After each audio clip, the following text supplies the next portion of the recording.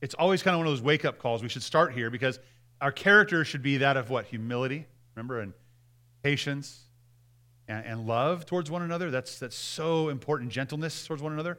And if we don't start there, we really kind of miss the rest of what's to come because we usually do it in pride or in ego or in just obligation.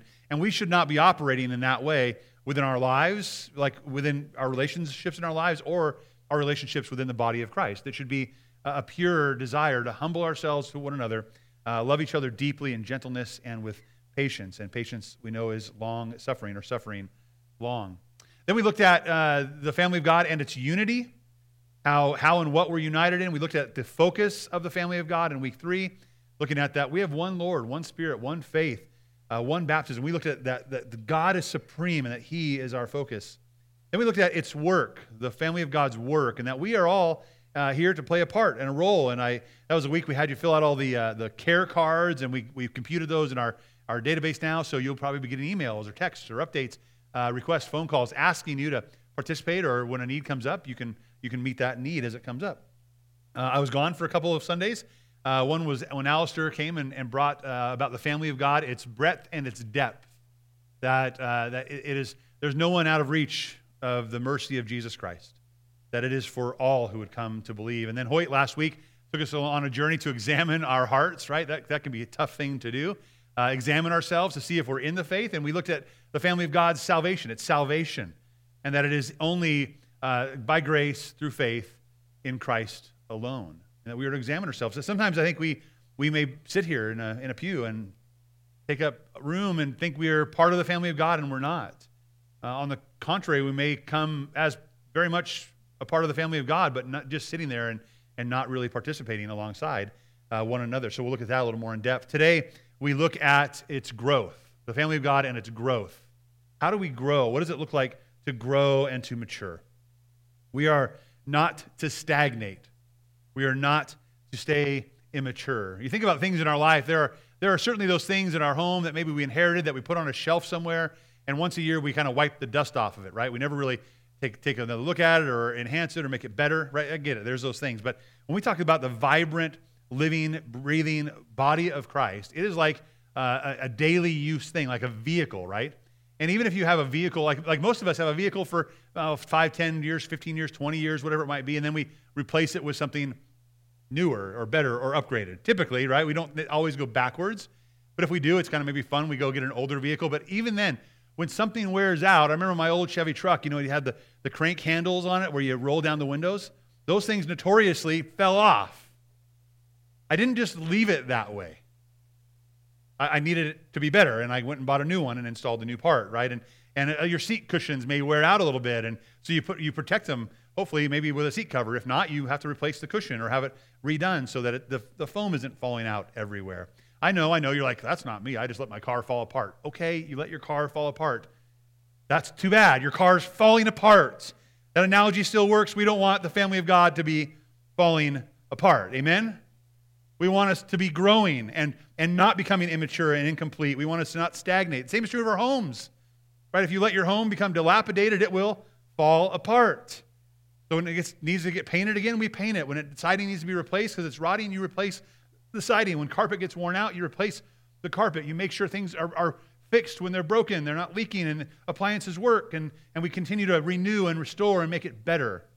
Now, we can always go way beyond that and go in excess, but I think we get the point that we are to restore and to move it out of stagnation and towards maturity and completeness and fullness that would work for us, and that's the same as the body of Christ. We need to grow. We need to mature. So what does that look like? I'm going to pray for us, and we're going to be in Ephesians chapter 4. I'm going to read verses 11 through 16. Let's pray together. Father, we thank you so much for your great love for us. As we have come today, we have come hopefully not to occupy a space during a meeting for a club, but God, we've come because we have been touched by the Most High God. We've been saved by Jesus Christ through faith in Him, and God, that you have set us free. We were the captives, and you freed us from that. We were the thirsty, and you gave us a drink. We were the hungry, and you filled us with food. God, we thank you that through faith in Christ, we can be restored in relationship to God the Father. We thank you that you have given us through faith a righteousness that does not belong to us other than you have given it and imputed it to us through faith. We don't deserve it. We haven't earned it. So God, we are here today because you are so good and so glorious. And we want to learn from you and we want to grow in you. We want to mature and be complete as the family of God. We pray you'd be with us. You'd open our hearts and our minds to be receptive. That you convict us by the power of your Spirit. You'd move us to a place of obedient, repentant faith in Jesus Christ. And it's in his glorious name we pray. All right, we're in Ephesians chapter 4. I'm going to read. I'm going to back up a little bit in verse 11, and I'll read through 16.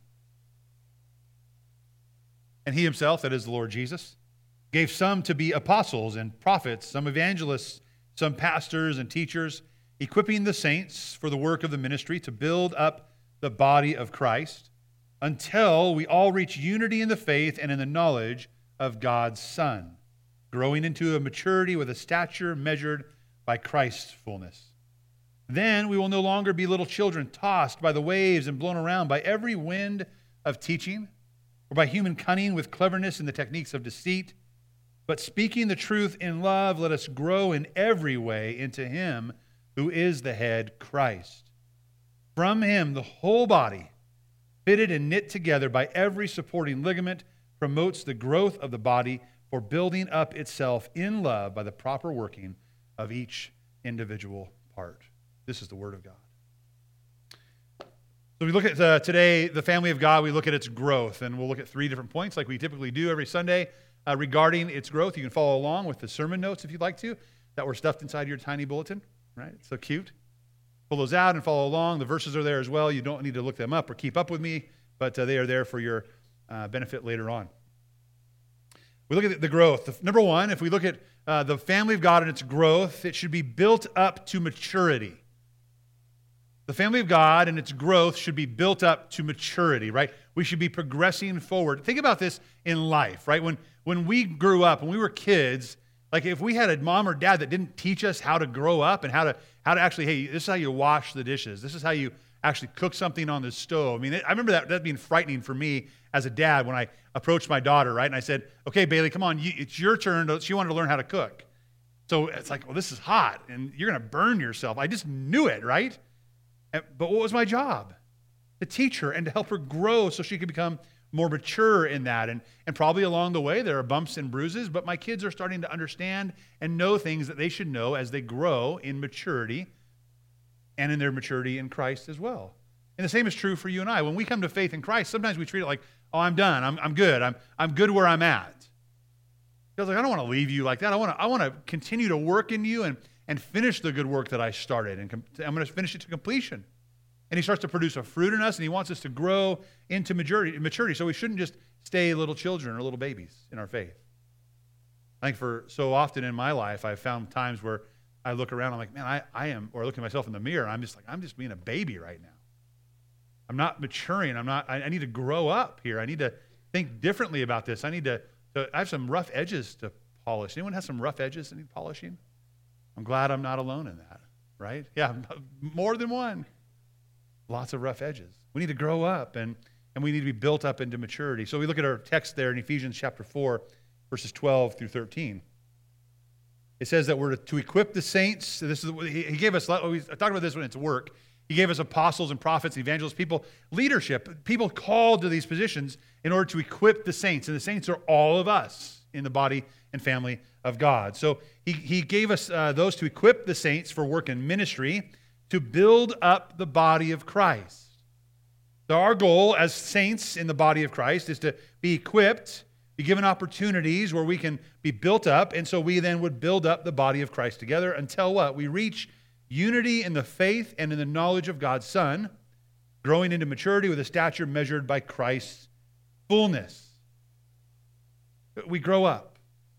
In 1 Peter, it says, like newborn infants desire pure milk of the word so that by it you might grow up in your salvation, right? We should start on the pure milk of the word of God. Infants need that. That's important for them. And as we grow, eventually, Paul would exhort later on, stop drinking milk and go on to what? Solid food. Like get some meat and potatoes And its source should be the Word of God. It should be the Lord Jesus himself. We saw, as Paul wrote in Ephesians 4, it says you're going to grow into maturity, and the stature is measured by what? Christ's fullness. Right? So you don't get to make the measurement up. You don't get to say, well, this is what's mature. I don't get to tell you what's mature. The Word of God tells us what's mature. And the measure is measured by Christ's fullness. So that's where we should go. And what's great about that is then I don't have one standard and you don't have another standard and you don't get another standard. We're all on the same standard. It's Christ's fullness that we're attaining to. We're going to grow in him and he becomes the source. Our source is Jesus. Our source is God's Word. So don't settle for something less than Christ's fullness. There actually is no substitute. I want you to think about that sometimes. You know, it's one of my pet peeves, and you think about like foods that people come up with. And someone says, oh man, I've got a really good idea for a hamburger. Like, okay, I love a hamburger. What's your idea? Take away the burger and put a mushroom on it. Whoa, okay, like, I get that. Maybe you don't like meat, and I'm not putting you down. Have the mushroom burger. But don't tell me to pretend it's a burger. Right? There is no substitute, in my mind, to a hamburger. If I'm eating a mushroom burger, I like mushrooms on my hamburger, not just as my hamburger, right? Or we come up with a new flour or a new milk of some sort, and I get that. To each their own, but if you like the one thing, like don't make someone else come in or let someone else come in and substitute something different. The same is true with our faith in Christ, right? The fullness is Jesus' fullness. Let's stop substituting other things in place of Jesus. Are you involved in what nourishes your faith? Are you going to the source that is God's Word and Christ's fullness? Are you being built up into maturity? Verse 13 tells us there, it says, we do this, we build up the body of Christ until we reach unity in the faith and in the knowledge of God's Son. So our maturity as we grow produces a unity in the faith and in the knowledge of God's Son. We should be growing, and as we grow together from Christ's fullness, we're more united because we came from Christ's fullness. There's more unity that we share. See sermon number 2, if you want to go back to that. We share unity, but we also know that we share it in the knowledge of God's Son. We grow in the knowledge of God's Son. And it's stated in Scripture who God is and what he's done for us. And so we go there as our source, and we learn and grow in the knowledge of God's Son. And one of the things I really want us to make sure we understand as we grow into maturity, it's so easy for me, and it's been really easy lately because of everything going on in the world, right? We see the Middle East and what's going on there, and a lot of podcasts I'm listening to, and some pastors are kind of switching gears from just Scripture to like, okay, well, let's talk about these almost like biblically doctrine conspiracy theories. Like, let's see if we can read something into the text and make this fit our own idea. Like, it's kind of fun to debate that once in a while. It's kind of fun to talk about that. But if we go down that rabbit trail too far, what have we missed? What have we missed? Someone say Jesus? The fullness of Jesus, the measure of Jesus' fullness from the Word of God? It's so much fun to look at conspiracy theories and like, oh, this could be what this means, or this, and we do that in Sunday school class sometimes. We'll bring it up like, oh, this could be what's going on. In fact, today we did that. We were talking about when Paul and John Mark split ways in the book of Acts. We really don't know why, but we spent about 15 minutes talking about it. And it was fun, but we came back to center and said, this is what it means. This is what we hold on to. This is what we can trust in and rest in, right? Because we come back to the fullness of Christ measured by the Word of God here. So what is your source right now? Are you like, I'm being built in my faith by listening to a bunch of conspiracy theories and doctrine? Or are you going to the Word of God, to the fullness of Christ himself? Paul urges about our unity. He says in 1 Corinthians, brothers and sisters, in the name of the Lord Jesus, I urge you that you all agree in what you say, that there be no divisions among you, and that you be united with the same understanding and the same convictions. It is so important for us to do that. And I mentioned this when we talk about our unity in the faith, how it's cross-cultural, right? It's cross-continent. You could be in the middle of nowhere in the world and run into someone of faith and be on the same page because it comes from the same God and Father and Lord Jesus Christ. That's so important for us. And that within us there shouldn't be divisions. And especially, what does it mean? Where should we would not be divided? Well, in essential doctrines of the faith. Like when we talk about Jesus, Christ being God in the flesh, who came and died and gave himself and died on a cross for our sins, that through the shedding of his blood, that you and I, and through his death, burial, and resurrection, you and I could be forgiven of our sin through faith in Christ. And we could rise to newness of life because he rose. That because he lives, we live. Listen, that is not up for debate. That is a closed-hand, essential doctrine. You and I have to believe that and trust that. The family of God comes together and unites in that. That is so important for us. So our essential doctrines are things we need to be united in. Our common faith, and who is the object of our faith. That's what we unite in. You say, well, I'm not quite sure about that. Let me ask this question. You might have those times come out, I'm not sure about this, I'm not sure about that. When are you going to be?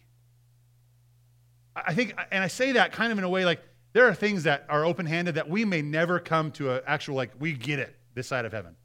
And that is okay. But when it comes to essential doctrines, if you spend your life thinking like, well, I'm not quite sure about that, but don't do anything about it, don't seek it out, don't search it, don't research it, don't come up with a conviction based on the fullness of God, when will you? So going back to it, like the growth, the family of God, its growth is to be built up into maturity. Are you growing? Are you maturing? Paul prayed this fervently. In Colossians, it says, for this reason, since the day we heard this, we haven't stopped praying for you. We are asking that you might be filled with the knowledge of his will in all wisdom and in spiritual understanding. He was like, I want you to know. I'm praying that you devote yourselves to know the Lord Jesus Christ and know his doctrine, so that you might walk worthy of the Lord, fully pleasing to him, bearing fruit in every good work and growing in the knowledge of God. This is what Paul is praying for the church, that we would devote ourselves to this, that we would grow in the knowledge of God. By the way, verse 14 there says, in him, this knowledge of God, right? God, in him, we have redemption, the forgiveness of sins. It's kind of like this, let me spur you on, right? Remember, remind you who he is that we are learning to grow, to know, and to love. It's the Lord Jesus Christ, in whom we have forgiveness and redemption through faith in Jesus Christ. His fullness is the source of our growth and our maturity. So again, the application, are you being built up and maturing in him?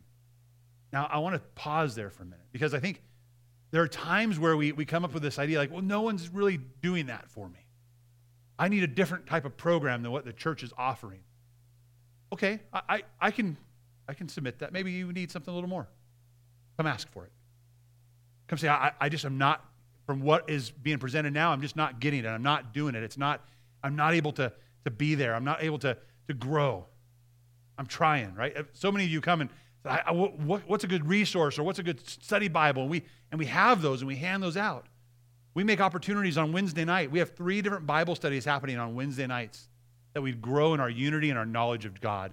Every Sunday morning, that is the goal here, is that you and I would grow in our unity and our knowledge of the Son of God through the Word of God and through our worship time together, that we'd be growing in our small groups and the opportunities that are outside of the church during the week, that we would grow. We have booklets in the lobby. We have a library behind those glass doors. We have resources everywhere that we can be growing. So yes, there are times where others aren't doing their part, but we have to do our part. We have to decide, I am going to get mature. I'm going to grow up and do something about it. Number 2, we look at the family of God and its growth. As we grow and mature, number 2, we become stable and secure. We become stable and secure. The idea of building up our faith and building up our faith is actually like what a construction worker would use in a conversation, or a homeowner said, I'd like you to come build me a house. Build it up. We're putting together something, right? And the goal for us is not just to build something kind of whimsical and haphazardly, but to build something on what? A sure and solid foundation. Something that is not going to move. got to be solid. It's got to be stable. It's got to be secure. He goes on in Ephesians 4:14. It says, when we grow and are built up, it says, then we will no longer be little children tossed by the waves and blown around by what? By every wind of teaching, by human cunning, with cleverness and the techniques of deceit. A couple of things to think about with that passage. That there are actually people out there that are being used by the enemy of God to come at you and to come at me with cleverness and techniques of deceit. Like, it's not just like someone had a whimsical idea and thought, oh, this is what I think, and we believed it. It's like the enemy is like, I'm going to get crafty here. I'm gonna sneak my way in. I'm gonna be so clever, right? And we'll bring all kinds of winds of teaching and human cunning into this. Listen, there are so many fiery darts from the enemy shot at us. There are so many lies that come against us. We must be on guard. We must be maturing in our faith from the fullness of Christ, and we must get to a place where we are stable and secure in that faith. What does that mean for us? What does that look like practically for us in our own body, in the own family of God? Paul writes in Romans 16, he says, I urge you, brothers and sisters, watch out for, this is important, right? I urge you to watch out for, keep watch for this. And this is what's important for us. So if we're going to keep watch for it, and he's going to say this is bad, we certainly should not be the ones participating in this, okay? Let's just make that out there. He says this, watch out for those who would create divisions and obstacles contrary to the teaching that you have learned. He says, avoid them. Avoid them. Have you ever been in conversation with someone like this person just wants to rile everybody up? This person is never content. This person is just angry or bitter, and they're just stirring the pot. For me, I'm like, I've just got to be away. I've got to avoid that person, right? Now, the hope is that exists outside of the family of God. But if we're being honest, we've probably all ourselves given over in some way to creating division within the body of God, right? Should that just be allowed as a norm? Not at all. He says, I urge you, don't do that. Watch out for that. Avoid them, because such people do not serve the Lord Jesus, but their own appetites. They deceive the hearts of unsuspecting with smooth talk and flattering words. Now, again, mostly this is coming in from the enemy, but as Hoyt pointed out, and I think maybe Alistair did too, that it's even from within our own midst that this happens, that Satan uses us. So I don't want to be used by Satan to create division in you, or resentment in you, or bitterness in you, or anger in you. I don't want to be used by that. And I hope that you don't want to be used for that purpose either, for your brothers and sisters in Christ. Right? As we grow, there should be a stability to what's going on. Satan's number one tool that he uses is division. He can divide. Because division separates us. We're no longer one and in unity. It separates us. That's what division does, and it distracts us from the goal and the cause of Christ. And when he does that, he's like, yes, I'm winning. Now, ultimately, he loses. But man, if we succumb to that, if we fall for that, the family of God will lose over and over and over. What family of yours, relational family, blood family in the world, has survived in great ways, in deep relational ways, with constant bitterness and anger and resentment towards one another? It doesn't happen. It's like, oh, I've got to go to that event and put up with, oh man. They probably say that about me, right? They got to go see Brandon, that crazy uncle. But it doesn't work. It doesn't survive, and we can't thrive as a family of God if we have that in our midst as well. If we look back at, again, sermon number 1, we'd see the character of the family of God is not to be hostile and creating divisions and anger and bitterness. It is to be humble and gentle and patient and loving. Some of us might need to be reminded of this. That's the character of the body of Christ. I know I do at times. And by the way, since we had that sermon number 1, right, with the character of God, it has come up at least weekly, but probably like every other day in my own conversations with God, my conversations with many of you, not just about you, but about me. I've had to think in my mind as a husband, in my mind as a father, in my mind as a brother in Christ. I need to be that kind of character. and not let Satan use me as a tool for division in the body. I want there to be, and God wants there to be stability in our body. So we see that in false teachers as well. Not only is there division within the body that happens, there's people that come and attack. It says in Acts chapter 20, men will rise up even from your own number to distort the truth and to lure disciples into following them. Therefore, what's our goal here? Be alert.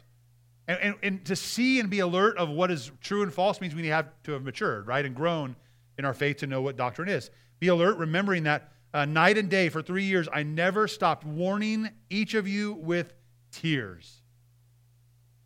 Tears. Sometimes I give Alistair a hard time for crying up here. Like, oh, he's going to cry again when he preaches. This is the heart of a pastor. Like, I don't cry often at the pulpit, but I definitely cry over you throughout the week. I cry for me. I cry for my family. I want to urge you with tears, like Paul says here, to be alert. Be alert and to be ready for what's going to come against us, warning you that Satan is prowling around, wanting to destroy. And then he says, and now I commit you to God and to the word of his grace. What do? We say, go back to the word, go back to the source of his fullness, which is able to what? Build you up and give you an inheritance among all who are sanctified. Again, it goes back to maturing, building us up from the word of God. Jesus says this when he shares this imagery in Matthew 7. He says, anyone who hears these words of mine, this is for us, the church, right? We have the word of God. It's so important for us. Anyone who hears these words of mine and acts on them will be like a wise man who what? Built his house on a rock. The rain fell, and the rivers rose, and the winds blew and pounded that house, yet it did not collapse, because its foundation was on the rock. But everyone who hears these words of mine and doesn't act on them will be like what? A foolish man who built his house on the sand. The rain fell, the rivers rose, the winds blew, and pounded that house, and it collapsed. It collapsed with a great crash. What are we building on? If we're not building on the Word of God and measured by the fullness of Jesus Christ, our structure will collapse. Because I guarantee you, the rains are going to fall. The river is going to rise. The winds are going to blow. And you and I are going to get pounded and pounded and pounded. But if we have built ourselves on Jesus Christ, the rock, and have built our dwelling on a firm foundation, it will stand. When we grow and rely on Christ's fullness and his word, we become stable and secure. And in turn, as we individually do that, the family of God becomes stable and secure. So here's my question for you and for me. Are you stable and secure? I'm not asking, are the winds going at you all the time? Is the rain falling all the time? Is the water always rising? Because that's just what happens. Are you stable and secure? When they pound, are you able to be stable and secure? Are you building on the foundation of Christ and his word? That's what the family of God is to do in order to be stable and secure. Finally, as the family of God grows, its growth is about being full of grace and truth. That's number 3. Being full of grace and truth. That's how we grow. Look at verses 15 and 16 of Ephesians 4. He goes on, and he just said, you're not going to be little children tossed about. And he says, but speaking the truth in love. This is kind of the counter to that. How are we not children who are tossed about? We hear the truth spoken to us over and over and over. And we go to the source of that truth, God's word and the Son of God as the measure. But speaking the truth in love, let us grow in every way into him who is the head, Christ. That's how we grow in every way. We speak the truth in love. And this takes relational clout, doesn't it, to come towards one another. Like when we settle in, like yes, we're the family of God, and we start becoming humble with one another, and we're gentle, and we're loving and patient, this builds a rapport. That means when I come and say something, it might be hard, but it's true, but it's done with great love, you're going to be like, I felt good about that. I may not feel good about what I was doing, or maybe the confrontation was a little bit something, but I feel loved. I don't feel unseen. I feel loved in this. To speak the truth in love. It says in verse 16, from him, that is Jesus, the whole body. Why do we do this? Why do we speak the truth in love? Why do we want to grow in this? Because the whole body, fitted and knit together by every supporting ligament, promotes the growth of the body for building itself up in love by the proper working of each individual part. So each of us have a role in that.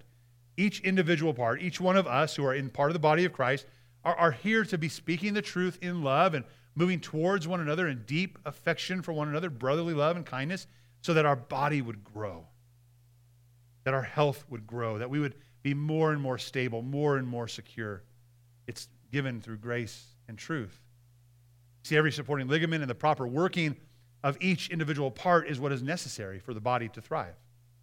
Right? How many of you have torn a ligament before? You're like, my body's not thriving right now. You pull a muscle, right? You have a broken limb. You want there to be fullness there. And this is what Paul is talking about. This is what the Lord Jesus talks about, that there should be a building, a supporting ligaments all properly working and fit together. All too often we let our frustrations persist among us, though, instead of going towards one another with love and truth and asking questions. That's what Satan wants, though, right? Division. So what are we to do? We're to resist pride and resist sinful anger. We're to resist bitterness and resentment. Resist the devil. Because it is truth and love that builds up. Ephesians chapter 4, verses 25 through 32. Paul says this. This is later on in this chapter we're in. So therefore, putting away all lying, speak the truth, each one to his neighbor, because we are members of one another. We belong to one another. Be angry, but do not sin. And don't let the sun go down on your anger. And don't give the devil an opportunity. Let the thief no longer steal. Instead, he is to do honest work with his own hands, so that he has something to share with anyone in need. No foul language should come from your mouth, but only what is good for building up someone in need, that it gives grace to those who hear. And don't grieve God's Holy Spirit. You were sealed by him for the day of redemption. Let all bitterness, anger, and wrath, shouting, and slander be removed from you, along with all malice. And be kind and compassionate to one another, forgiving one another, just as God also forgave you in Christ. You see, we can talk about being the family of God, but if it isn't rooted in Christ's fullness, and if it isn't built on the foundation that is Christ, and if it isn't following the example of grace and truth that is Jesus Christ, it is all for naught. You see, it always goes back to Jesus. He is the example, and his fullness is the model that which we should be modeling after. John 1 says this about Jesus and his grace and his truth in 1:14-17. The Word, that is Jesus, became flesh and dwelt among us, right? We talked about this. This is the incarnation of Jesus Christ. This is the Advent where Christ came and put on human flesh in the form of a baby. Speaking of baby Jesus, Christmas week starts next Sunday. Right? It's so great. We just finished Thanksgiving and someone said, now you can start Christmas music. And we're like, what are you talking about? Was it wrong for us to be playing that in July? I am so excited for next week. Baby Jesus. But it's not just about baby Jesus, right? It's about the fact that God humbled himself and put on human flesh in the form of a baby as a rebuke to you and I and our greatest strength ever. And that baby grew up and taught and modeled how to live, but ultimately he grew up and he went to the cross. He sacrificed himself and died on the cross that I deserved to die on. He died for not his own sin, but my sin and for your sin. He gave himself for us, that through faith in Jesus Christ, we could be forgiven and free. Isn't that amazing? That's what God has done. That's the model he has for us. That he has forgiven us. While we were still sinners, Christ died for us. So the Word became flesh and he dwelt among us. We observed his glory, the glory of the one and only Son from the Father, full of what? Grace and truth.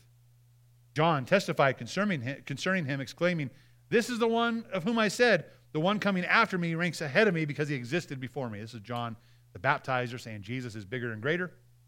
Indeed, we all have received grace upon grace from his fullness. The law was given through Moses, but grace and truth came through Jesus Christ.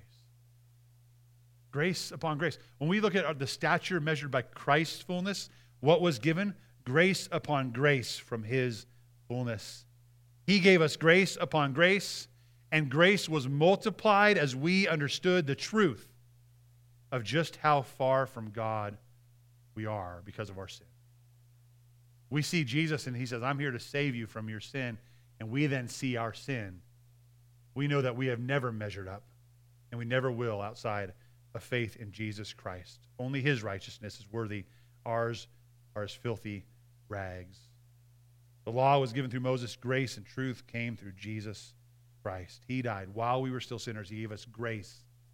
And for you and I to grow as the family of God, we are to be full of grace and truth as well with one another. We don't hide the fact that sin is sin. We don't not call sin sin. That's not gracious. Right? Graciousness is, that is sin, but God is bigger. That is sin, but he's willing to forgive. That is sin, but God's way is better. And we move towards each other with that. We give one another that kind of grace when we speak the truth in love. Now, again, I mentioned this earlier. This takes like a relational commitment to one another. And it's really a relational commitment that the world rarely knows. And this commitment has come through the example of Christ and how he related to us, how he offered himself, and how he humbled himself. But it takes being willing, you and I being willing to lean into those rough edges we talked about earlier, remember? We all have those rough edges, to lean into those rough edges with the abrasive yet polishing love of God filled with grace and truth. I am so grateful for my church family who sees that I have rough edges and wants to walk with me and start to help polish those off. Who says, hey, let's look at the Word. What does God's Word say? Even when I go to the Word on my own, I know I have a rough edge to get polished off. I'm like, God, help me with that. Let me see your truth. Give me grace as I go to the Word so you can polish off those rough edges, and I can be more in line with what you have taught and who you are. We commit to one another so we might be strengthened and grow in harmony with one another. One of the last passages, turn with me if you would to Hebrews chapter 10, please. Hebrews chapter 10.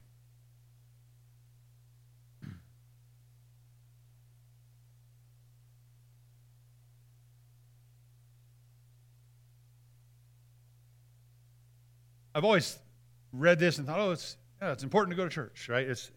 That's the verse. But there's more to it as I've read this and studied this more recently that really makes an impact on my personal responsibility relationally to you, and hopefully your personal responsibility relationally to me. Hebrews 10, beginning in verse 24, we'll look at 24 and 25. Let us watch out for one another to provoke. I love that. You see that word, provoke? It's like, wait, we're going to watch out by provoking?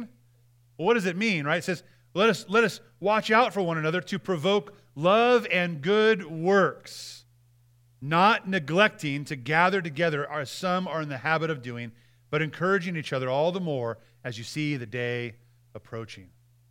Our children are going to join us back in from children's church now. But I want us to look at this passage for a second and how special this passage is.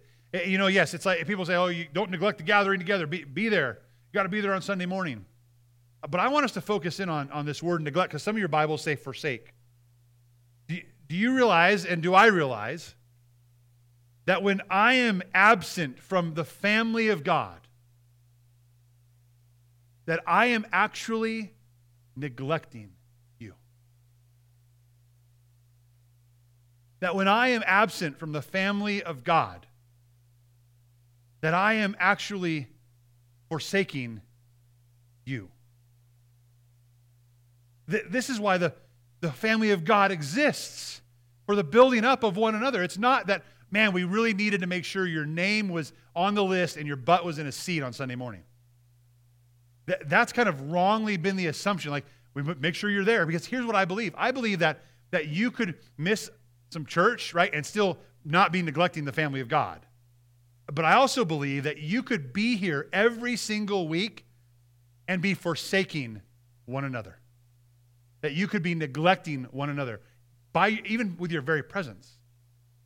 Because you may come in a little late and leave early. You may not interact. You may not love and go towards your brothers and sisters. You may not be doing things that build you up and build up the body of Christ. It's so important for us to understand that when we are absent from one another, we are neglecting. We are forsaking one another as well. And if we look at that, what was Jesus' model? What was God's model? Isaiah, my final passage, 41:17 says this. The poor and the needy seek water, but there is none. Their tongues are parched with thirst. I will answer them. I am the Lord, the God of Israel. I will not forsake them. Here's the truth of what we know about us. As we gather as the family of God, we are thirsty. We are hungry. We are in need. And God's model is, I will be there for you. I will not forsake. I will not neglect. I will not abandon. And that model was then given to us, that we are not to neglect the gathering together. We are not to neglect one another or forsake one another either. Listen, I know maybe you're here and you're like, I have to. I just can't stay because it's so hard. It hurts so bad. Then you are thirsty and you need your brothers and sisters. Maybe you're here like, I just don't want to get into the drama of someone else's life. They need you. They are thirsty and they are hungry and they need you as a brother or sister in Christ. Listen, our devotion to one another has to be in this gathering and in this unity that we share and in this commitment and covenant with and towards each other all week long, all year long. It is so paramount to our faith and to our growth as the body and family of God. I want you to think about how the covenant of Christ to never leave or abandon or neglect or forsake you transfers to the body of Christ. And ask, what is my covenant? What does my covenant look like to the rest of the body of Christ? I want to go and invite our worship team to come on back up. And we'll invite those who are serving the Lord's Supper to come up here as well, if you would, please, and stand up front. Listen, we're going to partake in the Lord's Supper today. And as we do, I hope that you and I can understand a few things. One, that we come to the Lord's table because He is our fullness. And when we come and partake in the Lord's table, we are saying that He's our everything. There's nothing else that matters. There's nothing else that can save. There's nothing else that we can benefit from except for Christ. So we come saying, this is the measure of fullness. It's His blood and His body shed for us. And we come and say, at this table, as we partake and remember, this is where we find stability and security. Not in my own life, not in my own standards, not on my own trying to figure it out. It's only in Christ. Only in Christ.